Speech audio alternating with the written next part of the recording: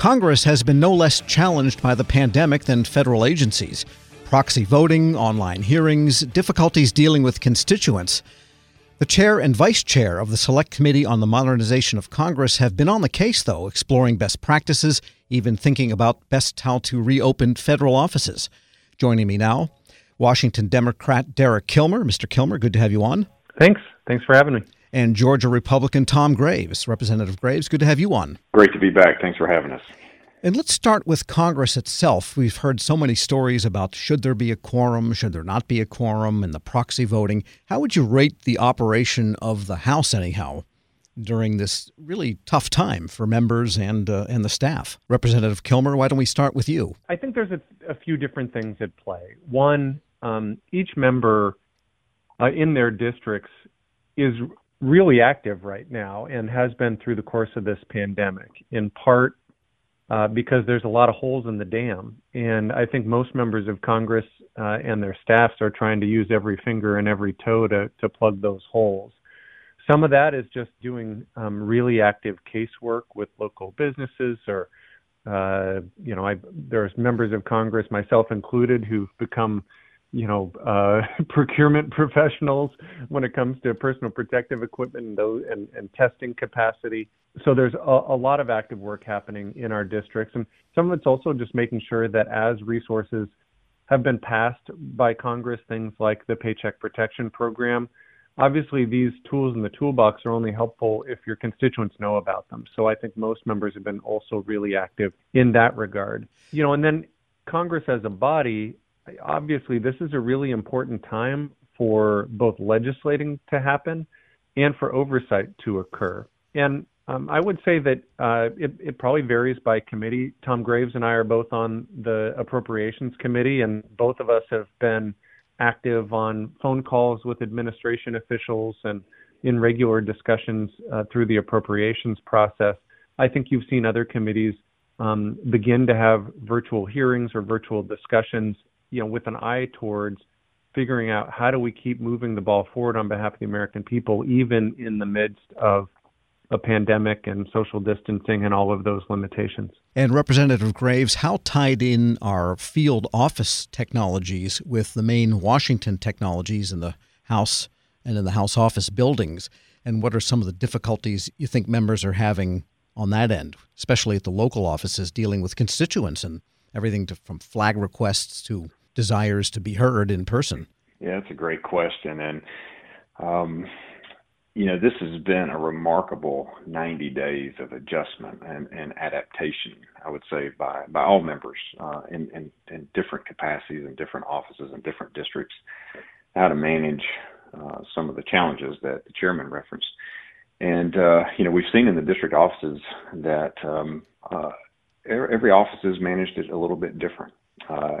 Some have moved to more of a total virtual element or a hybrid of that, where staff can come in, one or two staff per day and sort of rotate through that to maybe oftentimes not any staff throughout the week. They're able to work remotely. But that didn't come without some challenges in the beginning of connectivity back to all the files and the data and the resources that there would be normal access to through secure networks, let's say. And, so making sure there are enough laptops available for staff to take to their own personal residence, but then also to be tied in securely back into the House network was an early challenge that I think was overcome by most offices. But one unique challenge that we've noticed in a lot of the district offices is the inability to have Wi-Fi. Everything has to be directly connected Ethernet-wise, and not being able to have a Wi-Fi, so to speak, that can be picked up on with a laptop or other. And so staff have been having to, get a little creative with that. Do they use hotspots off their phones, their official phones, or their personal phones, or jump off a Wi-Fi somewhere else, and which creates other challenges. But I would say overall, everyone adjusted as well as they could and as quickly as they could, and I think have been able to meet the challenges that have faced everyone. We're speaking with Georgia Republican Tom Graves and Washington Democrat Derek Kilmer. They are the vice chair and chairman of the Select Committee on the Modernization of Congress. And let's talk about the sessions, where I guess it's become a political issue, and I don't really want to get into that aspect of it, but so many other organizations operate remotely through different types of collaboration applications. Should Congress have to meet in person? What's the thinking on that? And is there some kind of a hybrid approach that would satisfy everybody? Representative Kilmer? Well, I think you're starting to see that. So our committee, the Select Committee on the Modernization of Congress, even in the midst of this pandemic, has had 4 virtual sessions. We've brought in expert speakers to do things like discuss best practices for virtual work and to talk about how district offices and the legislative branch can improve their continuity procedures to protect against the next crisis. And we've discussed how Congress can continue to build its technology capacity, which is obviously, to Tom Graves' point, pretty germane right now. And then we just this last week had a discussion related to staffing and how Congress as an institution can recruit, retain, and have more diverse staff. And those conversations have been great dialogues in the midst of social distancing and some of the limitations by Congress. They have had to happen virtually.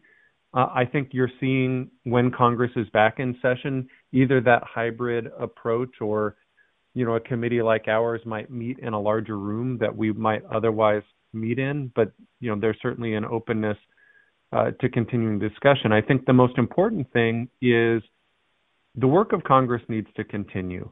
And if it needs to continue using new technologies, that's the way it'll happen. If it can happen in person in a safe way, it'll happen in person in a safe way. But the work needs to happen, particularly on a committee like ours, where we have an expiration date. We've got to get in a final set of recommendations before the year is out. And so our work can't wait. And Representative Graves, would you say perhaps Congress could meet in person to have that quorum, but maybe the Washington Hilton Ballroom, which can seat a couple of thousand, crowded, 435, it could probably do pretty far apart. Yeah, probably so. I think we've demonstrated we can meet a quorum, and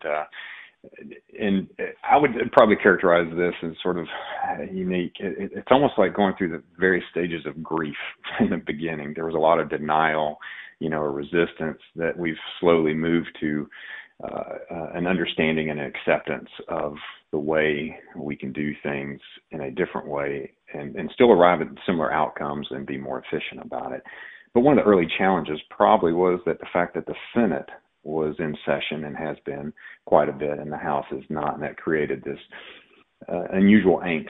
And just to be honest, I think members just felt a desire to be there, to work, to represent, to try to fix a problem that is just a huge challenge for our country. So you have all these different pushing and pulling occurring that creates this tension that I think, as the chairman's reference, has started to squeeze out some new concepts, some new ideas at the way that we can begin working together in an efficient capacity, but with not the ultimate goal to replace personal relationships or personal engagement and conversation, but to provide a bridge to that over time. So it's been just really an interesting phase to watch, but I think in the end it'll produce a better, more efficient Congress that, and our hope as a committee, will better serve the American people. Now, the federal agencies are starting to open again their business, their buildings, that is, the executive branch agencies.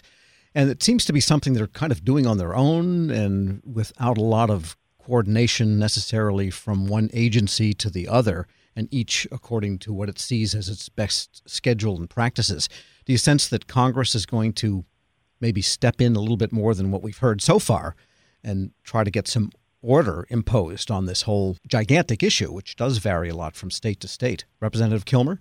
Well, certainly the discussion in Congress is about opening and opening safely. That applies both with regard to the actions of the executive branch, but also with regard to how Congress does its business. So Again, you're seeing virtual committee action happen. I think with a lot of consultation with public health professionals, looking at having Congress get back. And listen, reopen may just look different, right? Right now, and certainly until there's a vaccine, I think it's unlikely you're going to see 435 members of Congress and a whole bunch of staff packed in together on the House floor.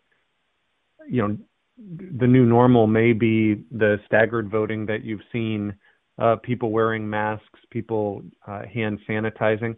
And listen, there are other things that have come up in our discussions as a committee about what continuity looks like. So, for example, a lot of members, myself included, do a lot of town halls. Well, you can't really do that right now and get your constituents all packed into a place together. So you've seen a lot of members moving to telephone town halls. And one of the things that came up in one of our committee's virtual discussions is, should the House be bulk purchasing those teletown hall subscriptions so that we can get a better deal and do a better job of communicating with our constituents even during a time of emergency? You've seen the executive branch implement some innovations during the pandemic where Congress could also take action. So, for example, the requirement for wet signatures.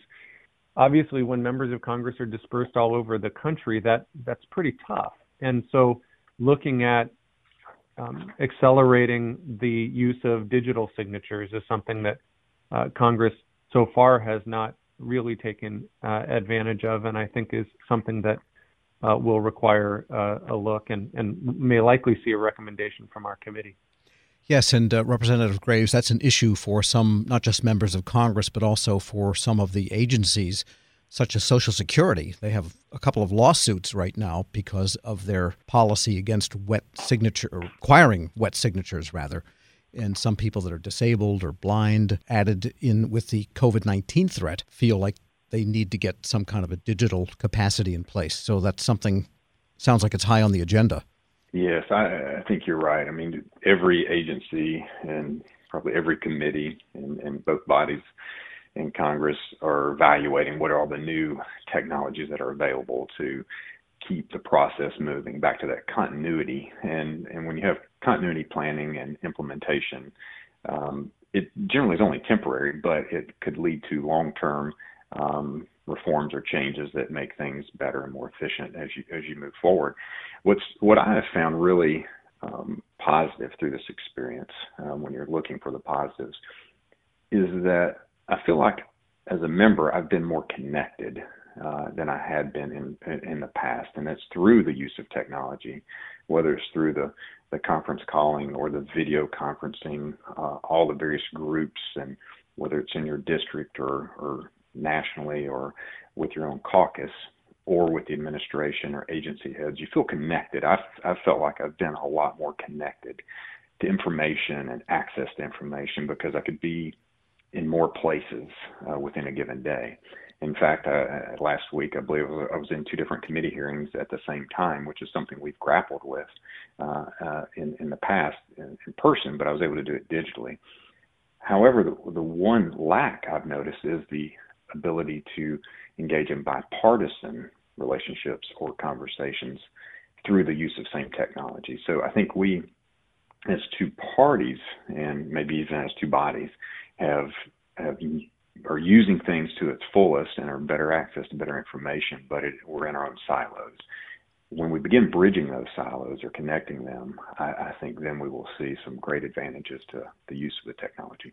And I've got a practical question. I was trying to read the CARES Act and tried to read an act that hasn't passed the Senate, the HEROES Act. These are really long. And I was hoping finally maybe they'll have clickable and linked PDFs where in the table of contents it'll take you to that section. But no, you guys are still with the big old PDFs that really take some fortitude to read.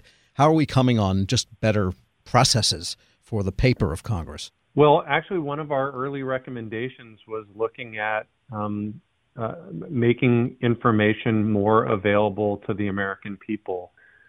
We have a recommendation related to a system that would allow people to track legislation, to track amendments, to look at the impact of legislation on current law to see what's being changed. Because, not just for most Americans, heck, for most members of Congress, when you look at legislation, it can read like, hieroglyphics. It can be really confusing. And, part of the role of our committee is to have Congress not just function better, but for it to function better on behalf of the American people. So we have a recommendation in that regard.